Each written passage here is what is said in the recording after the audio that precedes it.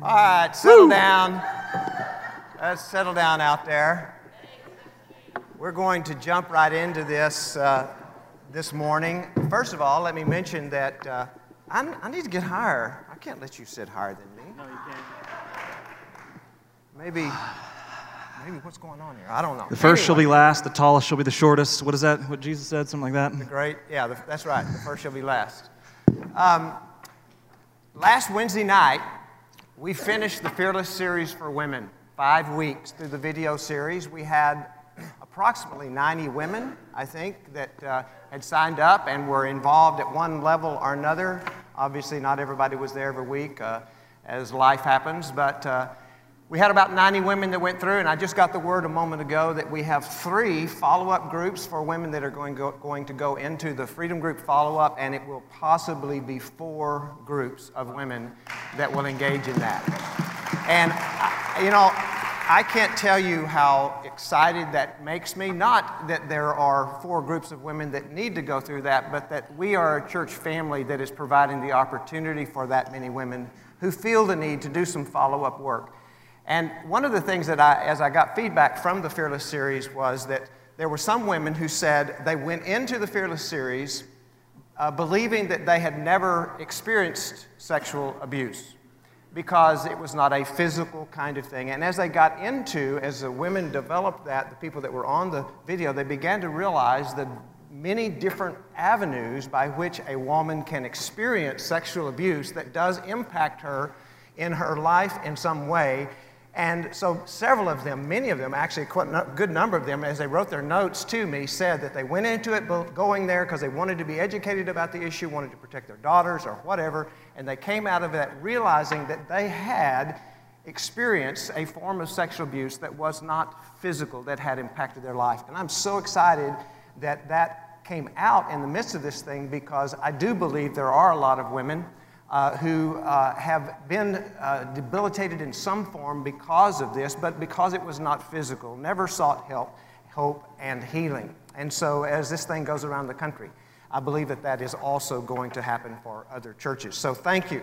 Yes. Well, this morning, we are starting a series that we've titled Tough Issues. And this may be 1 week long. Not because there are not plenty of tough issues that we can deal with, but because I need to get sleep on Saturday night, and I didn't sleep last night. I've really been stressed out about this. Yeah. And I don't know if it's just the topic this morning or what it is. I really don't look forward to this. I would much rather us do something in a series format that is just kind of exciting and encouraging and uplifting and all of that kind of stuff, especially as we're getting back together here as a church for the first time in 6 or 8 months.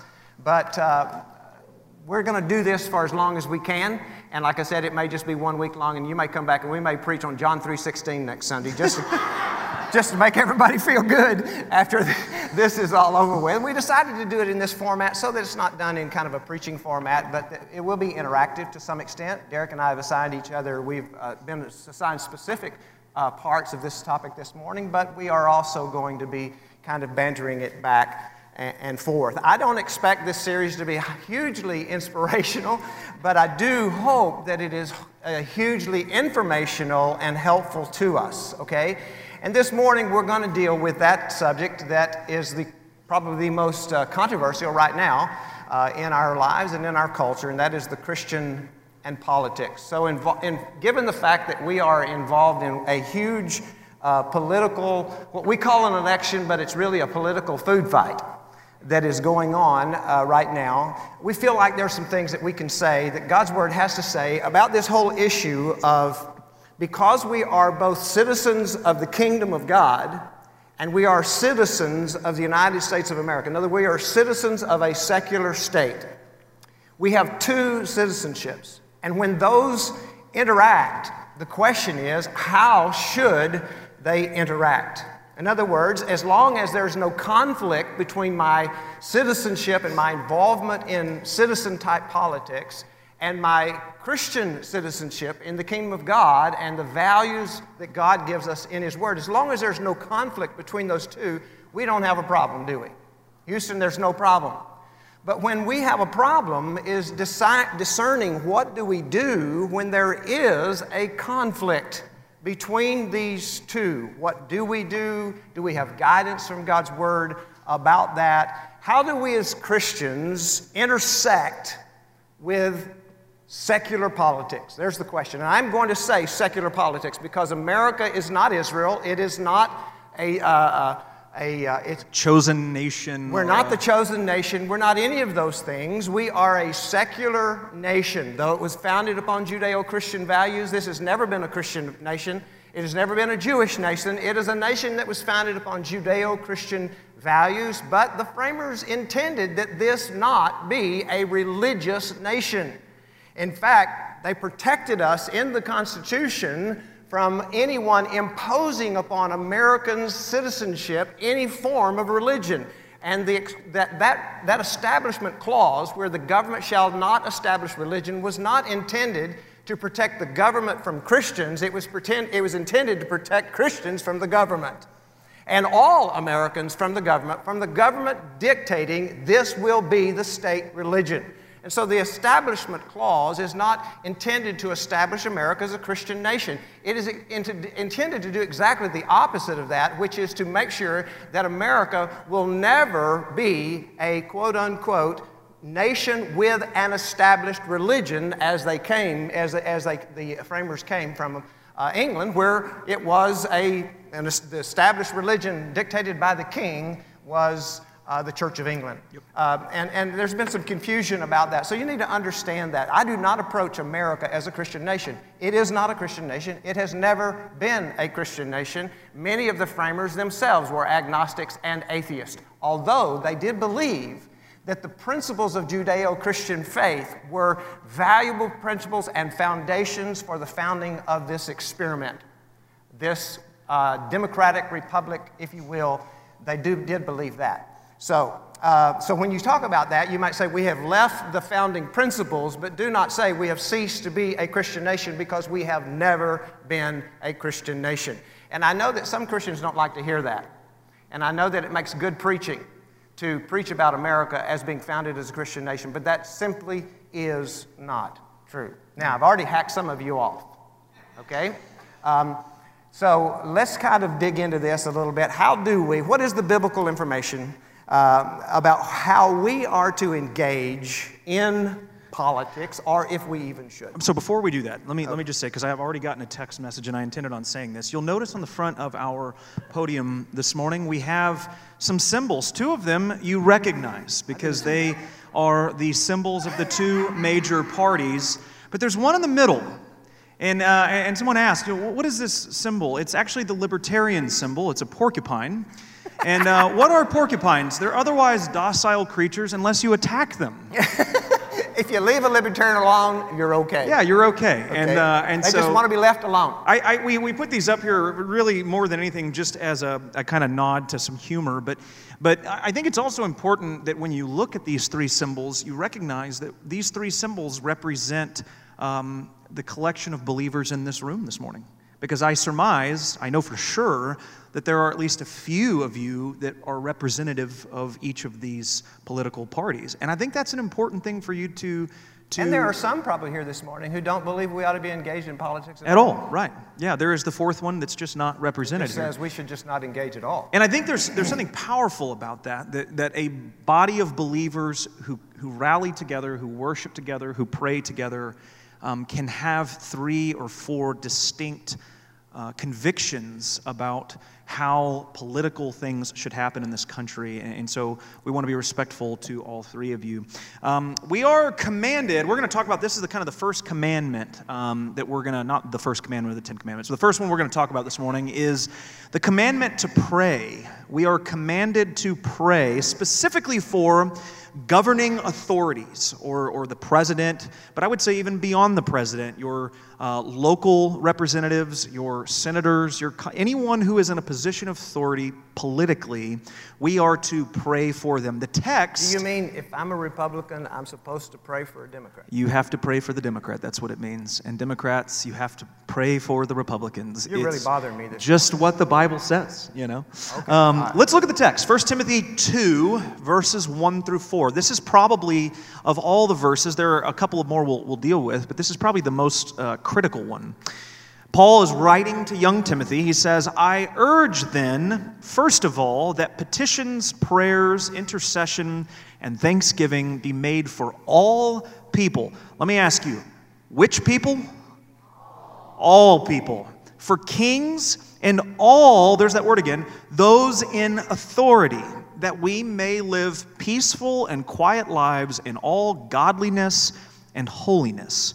This is good and pleases God our Savior, who wants all people to be saved and to come to a knowledge of the truth. So right off the bat, Paul is telling Timothy, you are to pray for all people, including the king and any other governing authority in the nation that you exist in. And there's 2 or 3 reasons why. First of all, it's a commandment.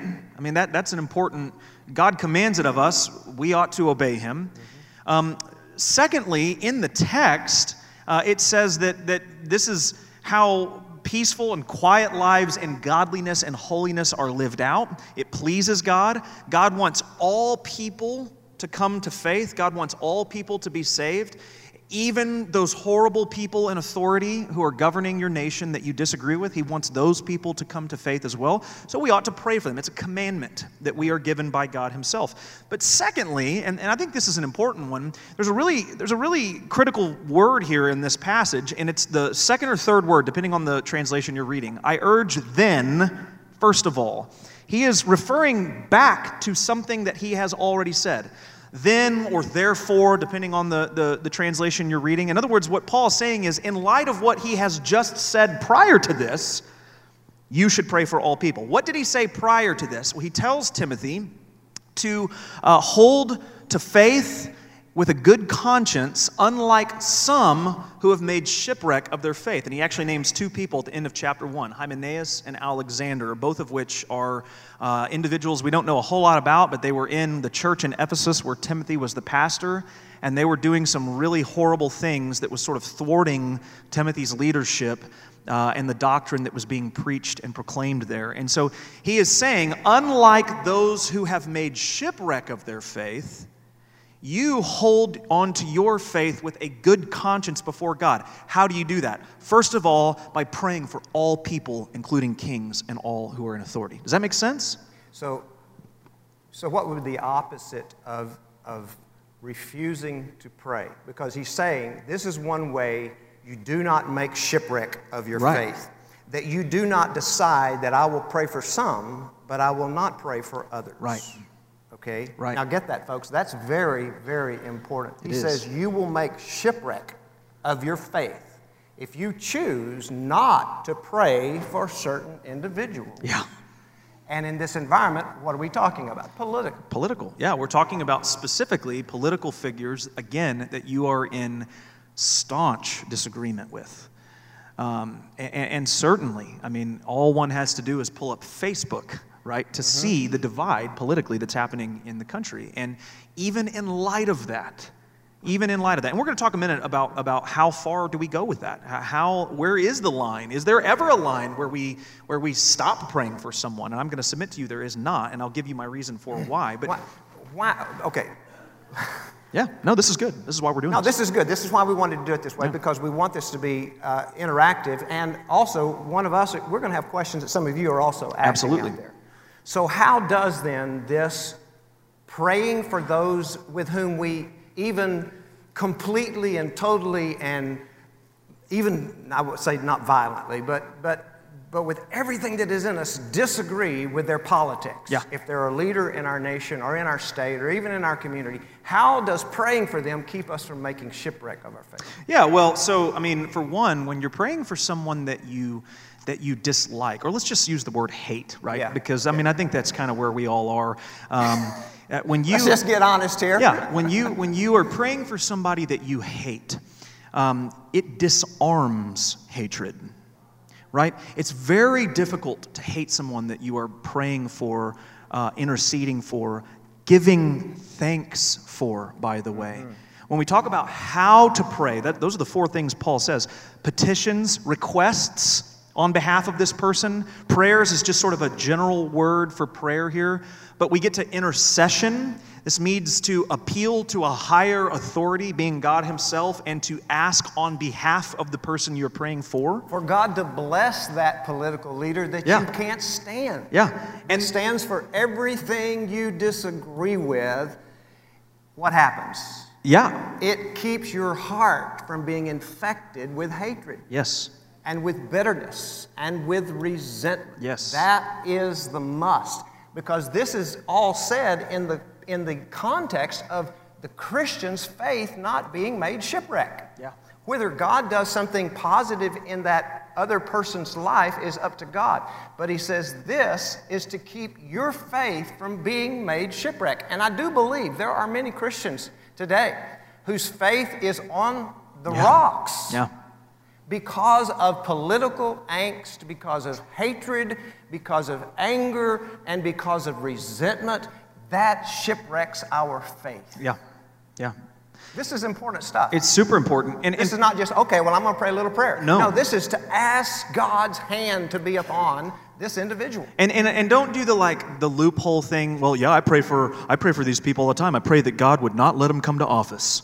Like that's not what he's saying. Right? He's praying for God's good upon their life. And that fourth one, I think, is probably the most difficult if we're being honest. Thanksgiving. Pray a prayer of thanksgiving for someone that you just extremely dislike. Find something about them that you can be grateful for and express that to God. That is, man, and again, it removes bitterness. There's a great book, The Four Loves by C.S. Lewis, where he talks about how hate perpetuates hate further. And he uses Nazi Germany, actually, as an example of this, where he talks about, how is it possible that over the course of 2 or 3 years, Germans and Austrians became totally okay with what was happening under Hitler's regime. Because of hate. And it started small. It's not like he came in and was like, we're going to start concentration camps. It was like these little quips that were being said that kind of amped up their attitude towards Jewish people. They eventually had a common enemy.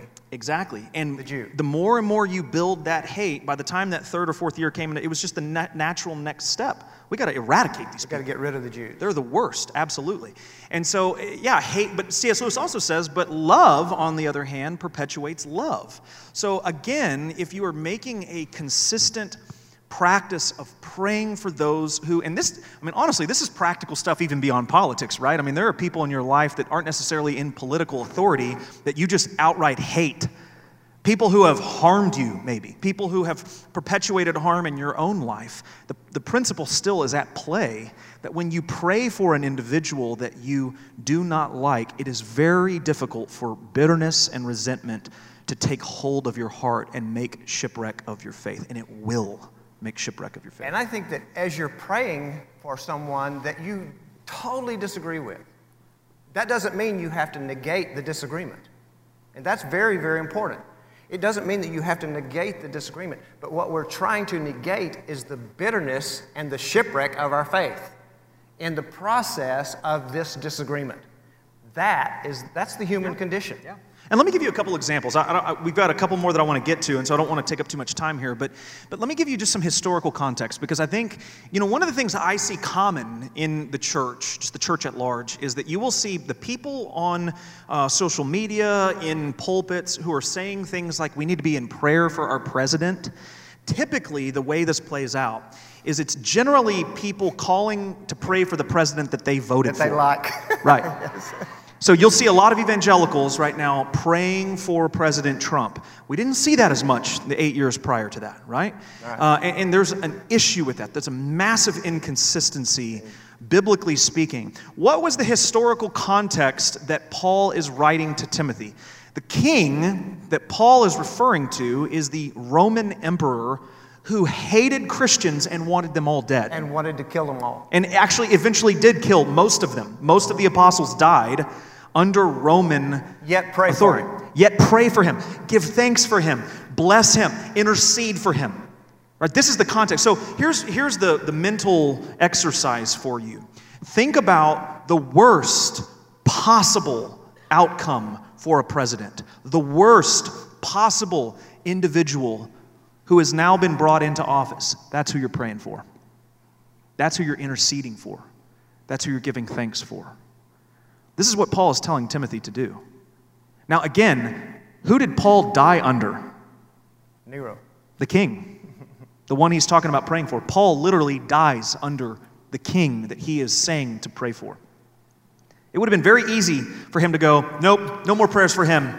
No more prayers for him. He's evil. God despises him. But that's not what he says here. The very emperor that we are commanded to pray for, and I've been on this road, I've seen it physically, literally lit the Appian Way, which is the road from Rome to the seacoast, the Appian Way, with the burning, crucified bodies of Christians. Yep. He literally lit the road at night with the burning bodies of Christians who have been praying for him. This is something. This is tough. We could spend the rest of the morning on this. If we could walk out of here and all of us really get this concept, most of the rest of it would go away. It's true. It's true. We are, there's no doubt, in America, we are filled with the shipwreck of our faith because of anger and hatred and bitterness. Yeah. And that is fueled. It's fueled by the media. It's fueled by the by the different political parties. And folks, it is being fueled by preachers. Yeah. Sadly. We are all guilty to some extent. I do not remember in 8 years that President Obama was in office ever calling the church to pray for him. I do not remember it. And I have not called the church to pray for Trump, so I'm not a hypocrite. But I should have been. Yeah. Yeah. Absolutely. Should have been. But I so violently disagreed with so many of his policies, it was hard for me to even think in those kinds of terms. And that absolutely is wrong. Yeah. And I think we all need to wrap ourselves around this. We are making shipwreck of our faith, many of us, because of this issue. We are failing to pray for those that we detest. And you know, it may be an indictment too on the church's lack of belief that prayer works. Mm-hmm. If we're just being honest, right? Like, why pray for these people? Because we don't really think that it's going to make a difference. There was one other passage I was going to bring up because I just think it's fascinating in the Old Testament, Jeremiah 29:7. Jeremiah the prophet exists in a time where Israel has been brought out of the land that God has given them and into exile. So think about this for a moment. A foreign nation sweeps into America and destroys the government and begins taking Americans captive and bringing them out of the USA back into some other foreign country, okay? And this is where we live now. This is what God says to those Israelites who've been brought out of their country and into another land. He says this, "Seek the welfare of the city where I have sent you into exile, and pray to Yahweh on its behalf, for in its welfare you will have welfare." In other words, there is a practical reason to pray for the political opponents, if you will, to the furthest extreme. And here's the practical point, that if God blesses them, you will be blessed as well. If God changes their hearts, you will reap the rewards. You will reap the benefits. Now, here's what's interesting. 300 or so years after this is written to Timothy, many kings, many emperors have brought death to the church for centuries. And then we end up with a man named Constantine who comes into office. There's a lot of criticisms that we can heap at Constantine. Certainly his motives were probably not all pure. But Constantine aligned himself with Christianity. And for the first time, Christians lived in peace with the government that they existed under. Without having to fear for their lives. So imagine reading this passage in their context, 300 years or so of prayer, and it's finally worked. And Christians today laud Constantine for declaring Christianity the Roman religion. Yep.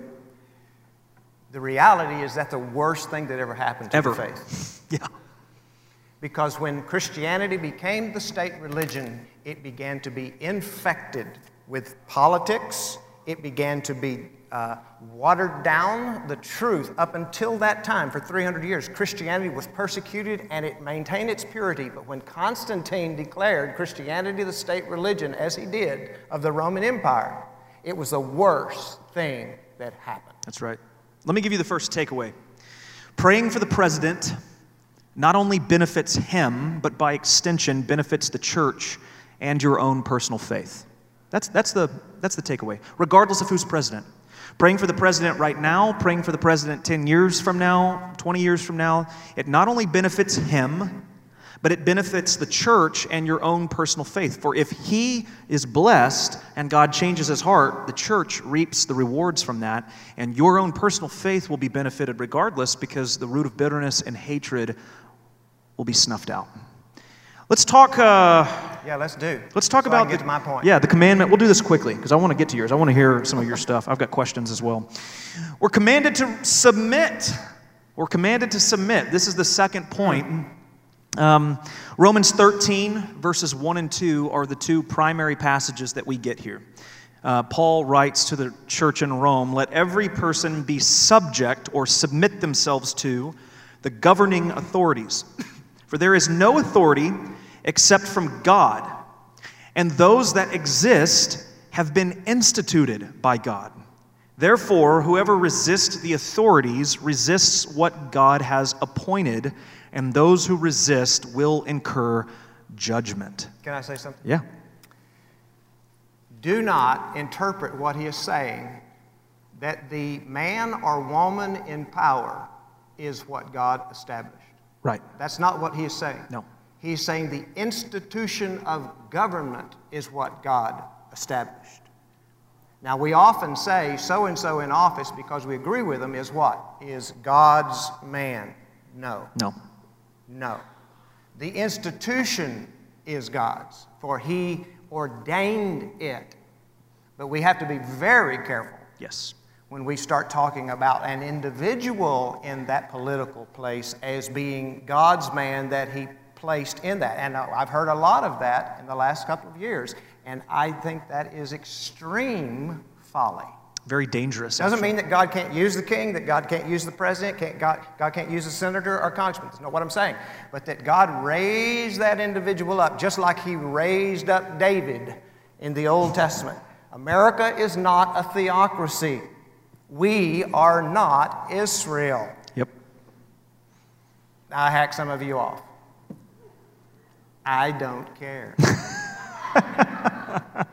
It is so dangerous for us as believers to equate America with Old Testament Israel, to equate our presidents with Old Testament Israel kings. He's not Cyrus either. Yes. Please stop the madness.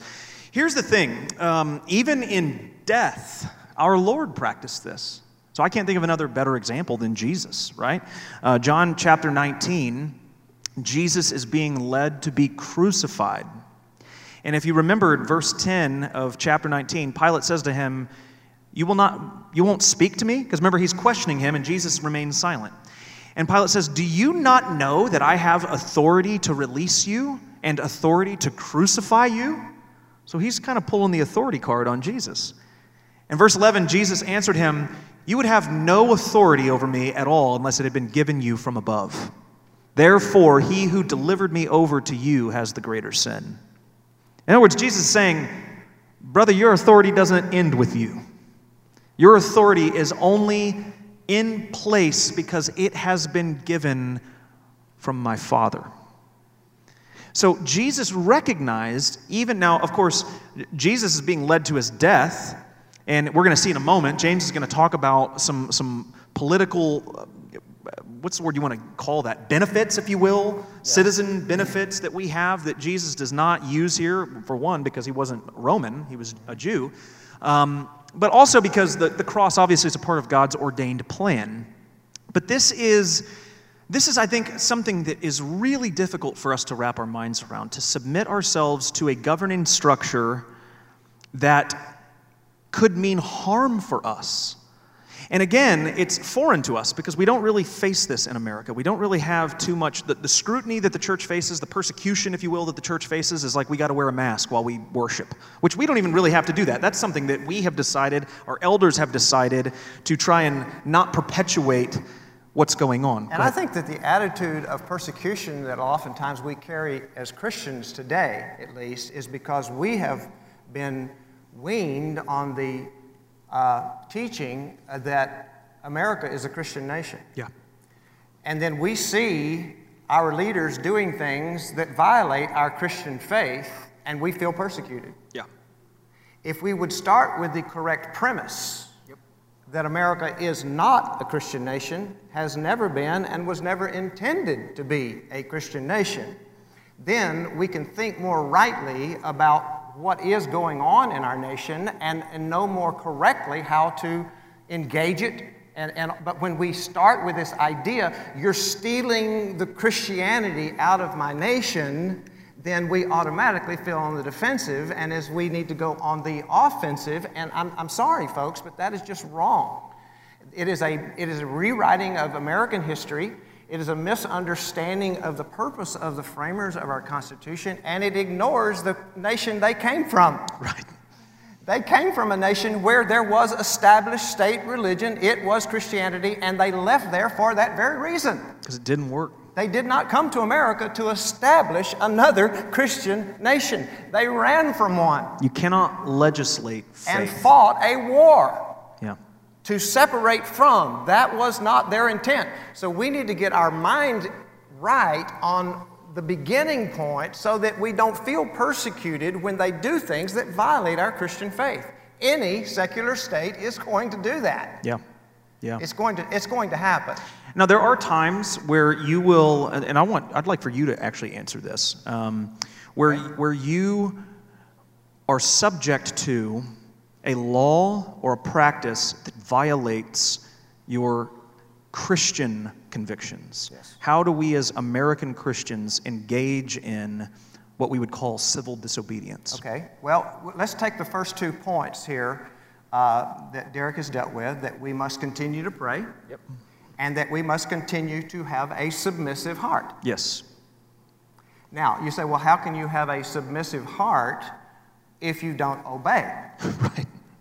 You can. You can. You can. It's called civil disobedience. It is called non-violent, non-aggressive refusal to violate a higher principle. With the acceptance of consequences. With the full acceptance of consequences. Yeah. Exactly right. And there are times when Christians all throughout history, certainly within the first 300 years before Constantine declared Christianity the state religion, Christians were faced with this acting in civil disobedience, yet praying for, and yet having a submissive, not a rebellious heart for 300 years. The first 300 years, Christians around the world today do. Still in China. Yes. They are being put to death. I believe they probably pray for their government more than Christians in America, and they are civilly disobedient without rebellion. They're not trying to overthrow the Chinese Communist government. They are simply saying, we will not do that. We have a good example of civil disobedience in Acts chapter 5, verse 29. Is it Acts 5? Yeah, Acts okay. 5. Mm-hmm. Peter and the apostles, they're told to shut up in the name of Jesus, and this is their response.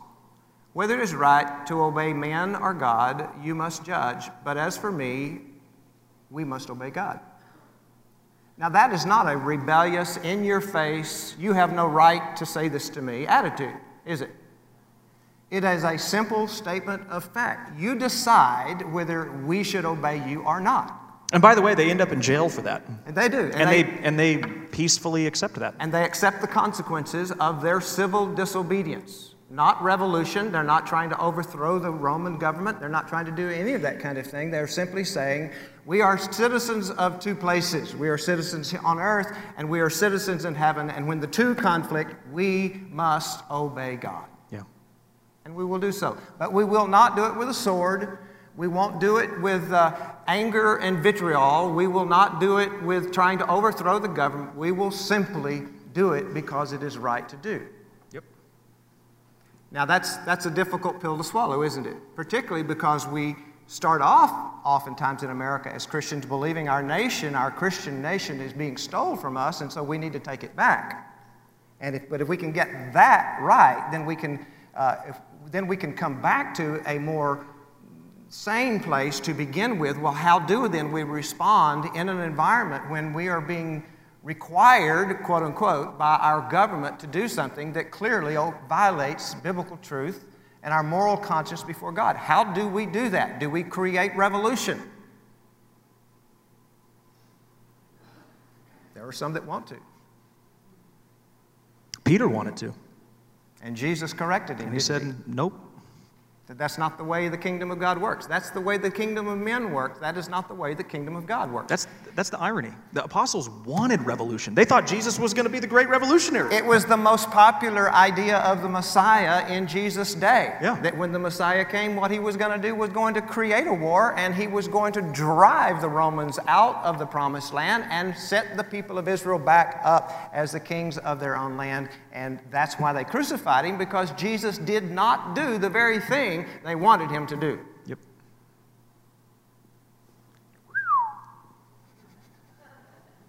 Okay, so let me ask this. Let's switch here for a minute. So we're commanded to pray. We're commanded to submit.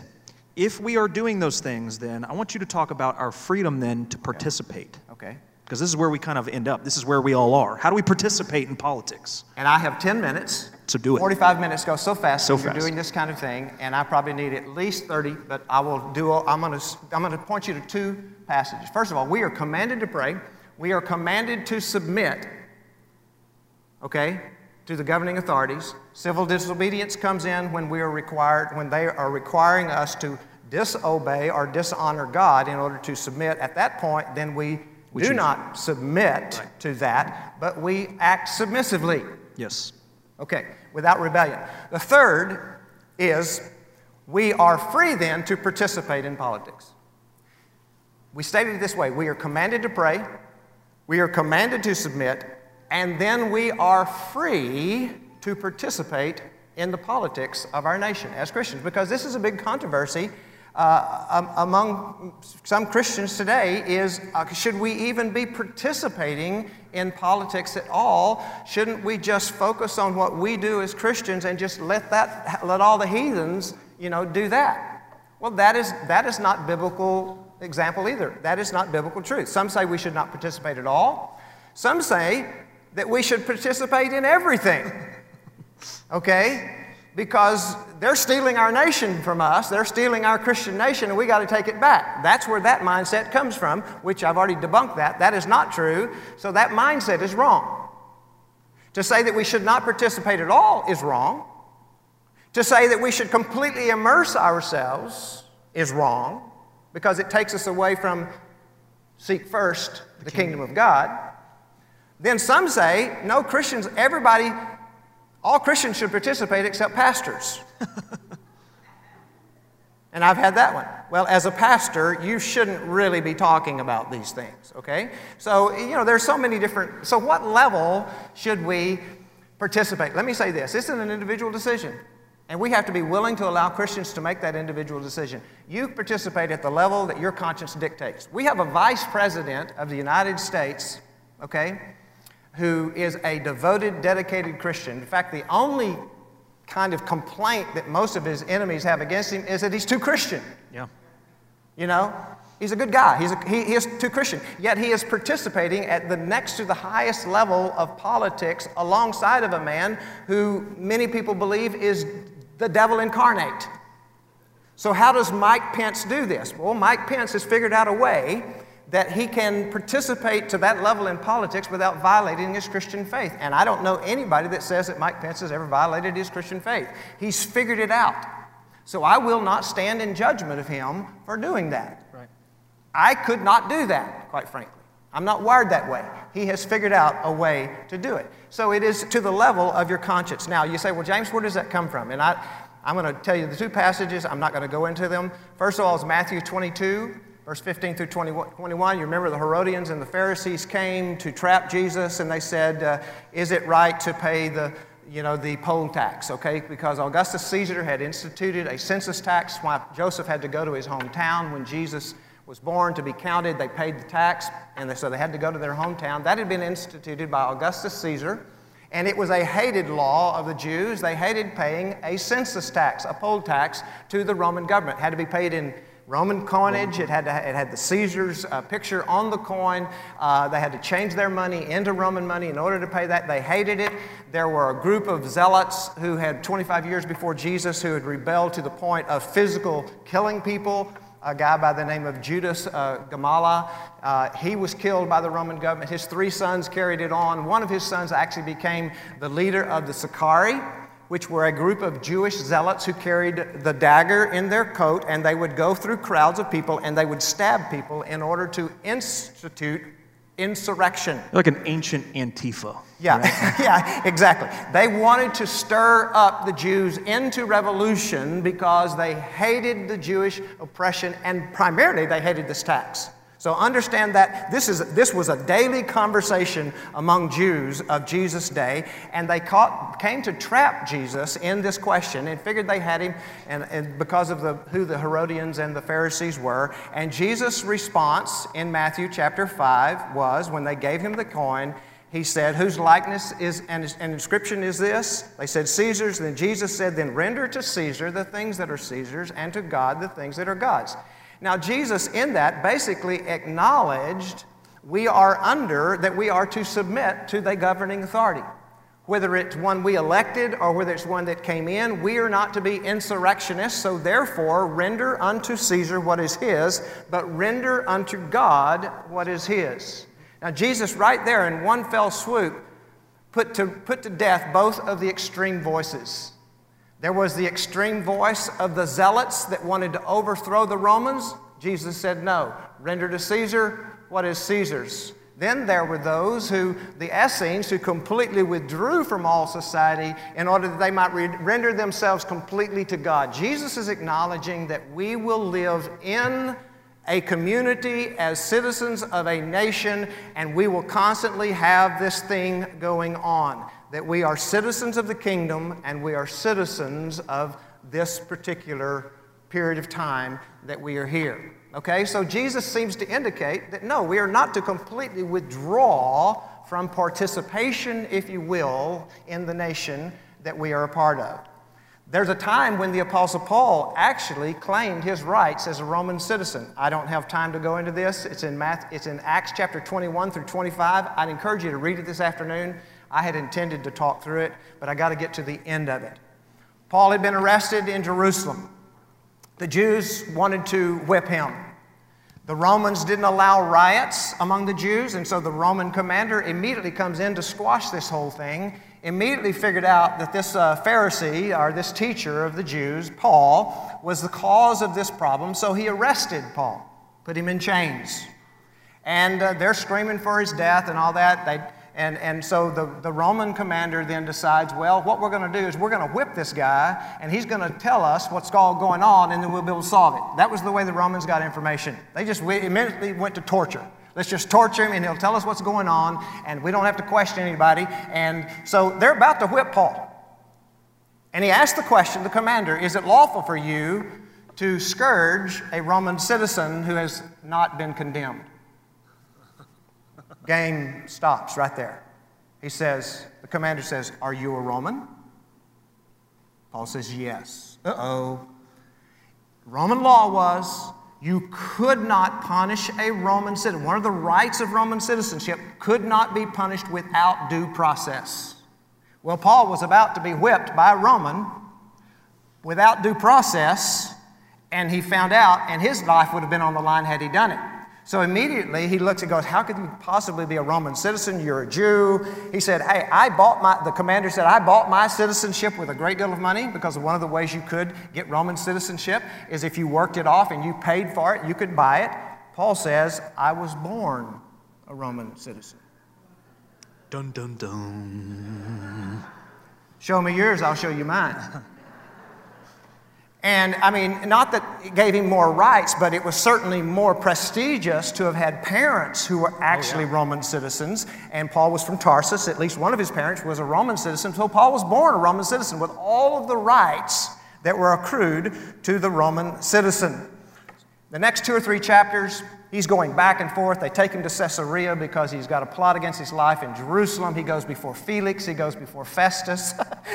These sound like guys from Alabama. These were actually Roman rulers, okay? And then Herod Agrippa, he eventually appears before him.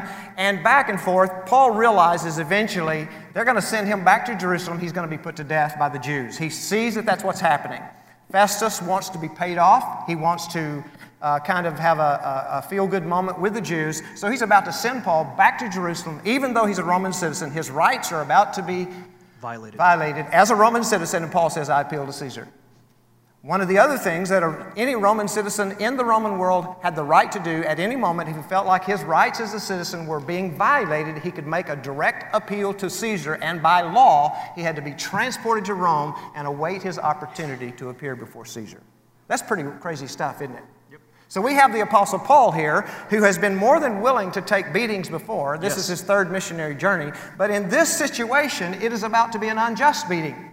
He's taken plenty of beatings for the faith from the Jews and from other people. But now the Romans are about to violate his right as a citizen of Rome. And in that moment, he invokes his citizenship right. Isn't that interesting? Now, don't you think there were probably a lot of Christians that really criticized Paul for that? They didn't have the right to appeal to Caesar because they weren't Roman citizens. It was highly unusual for a Christian to be a Roman citizen. Christians were hated by Rome. But because Paul had been born as a Roman citizen to Jewish parents before he became a Christian, he not only had his citizenship in Christ, he still had his Roman citizenship with all of its rights. And he saw no problem in invoking his right as a citizen. He participated. He participated. Now, there are many Christians around you can imagine, oh, yeah, the big apostle who's talked about go ahead and take your persecution for your faith, and now you're going to go to Rome and all of that kind of stuff. Well, what about us? Yeah. If they had had Roman citizenship, it would have been their full right. And by the way, Caesar put him to death. So eventually Caesar put him to death. He spent at least 2 years under house arrest in Rome, waiting for that opportunity to appear before Caesar. We don't know exactly what happened, but history tells us that Caesar probably eventually put him to death. He tried him and put him to death. But he did exercise his Roman citizenship. Now, okay, I got to do this real quick. Gosh, I'm so sorry, folks. It's all right. Hey, we're good. I got so involved in your thing that... I know. So here's the question, folks. Here's the question, okay? I'm going to give you these questions and then leave it with you. Okay, we've got to grapple with this. Are my politics to be shaped by my faith, or is my faith shaped by my politics? Every one of us as American citizens got to grapple with it. Which is most important? Are my politics shaped by my faith, or have I allowed my faith to be shaped by politics? When there is a conflict, this is a hierarchy of values. This is how I have come to understand how I vote. Okay? I'm not going to tell you who I vote for, but I'll tell you how I have made this decision my entire adult life as a Christian, how I vote. I have a hierarchy of values. I believe the Bible has a hierarchy of values. So that is what determines for me my politics. My politics do not determine for me my faith. My faith, based on a hierarchy of values, determines for me how I will vote. I have values as a Christian.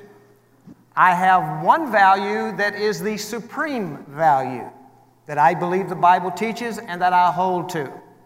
I will vote for the individual who upholds that supreme biblical, moral, Christian value, even if they violate all of the others that I hold beneath it.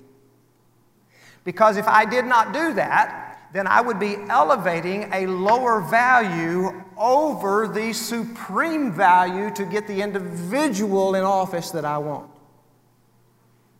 And as a Christian, I can't do that. There's a lot of talk nowadays among Christians saying, well, I'm no longer going to be a single issue voter. I'm not a single issue voter either, but there is one supreme value that I will not violate. And I will not vote for someone who is going to violate that value. Just won't do it. I cannot stand before God and in good conscience say, I elevated lower values above the supreme value because this dude had some other things that I really wanted. I won't do that. Now, I will say to you, you as an individual believer must get before God and you must ask Him, does your faith shape your politics? Or are your politics shaping your faith? So what's your supreme value? The protection of the innocent unborn life that cannot protect itself. There are other values. There are definitely other values. But that is the supreme value before God for me.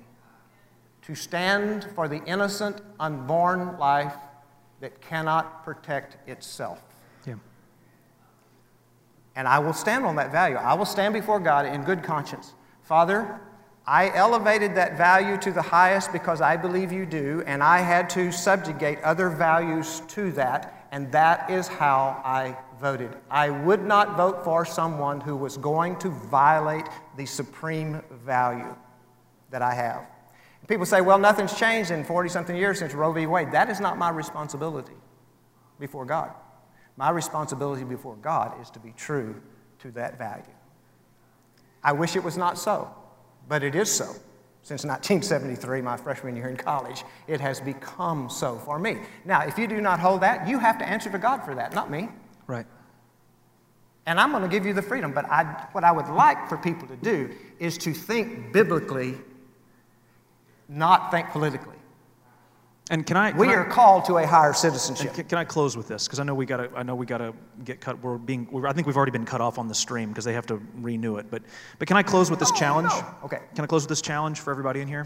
And this is for your individual interactions with other believers, non-believers. It's especially, I think, important on social media. Stop calling Christian brothers and sisters names. Yeah, well, and I'm going to give it to you from the actual text. So it's not coming from me, it's coming from God's Word. Regardless of where your supreme values are versus where other supreme values are, how you interact with others, remember Titus chapter 3, verses 1 and 2. I posted this earlier this week, but I just want to repeat it.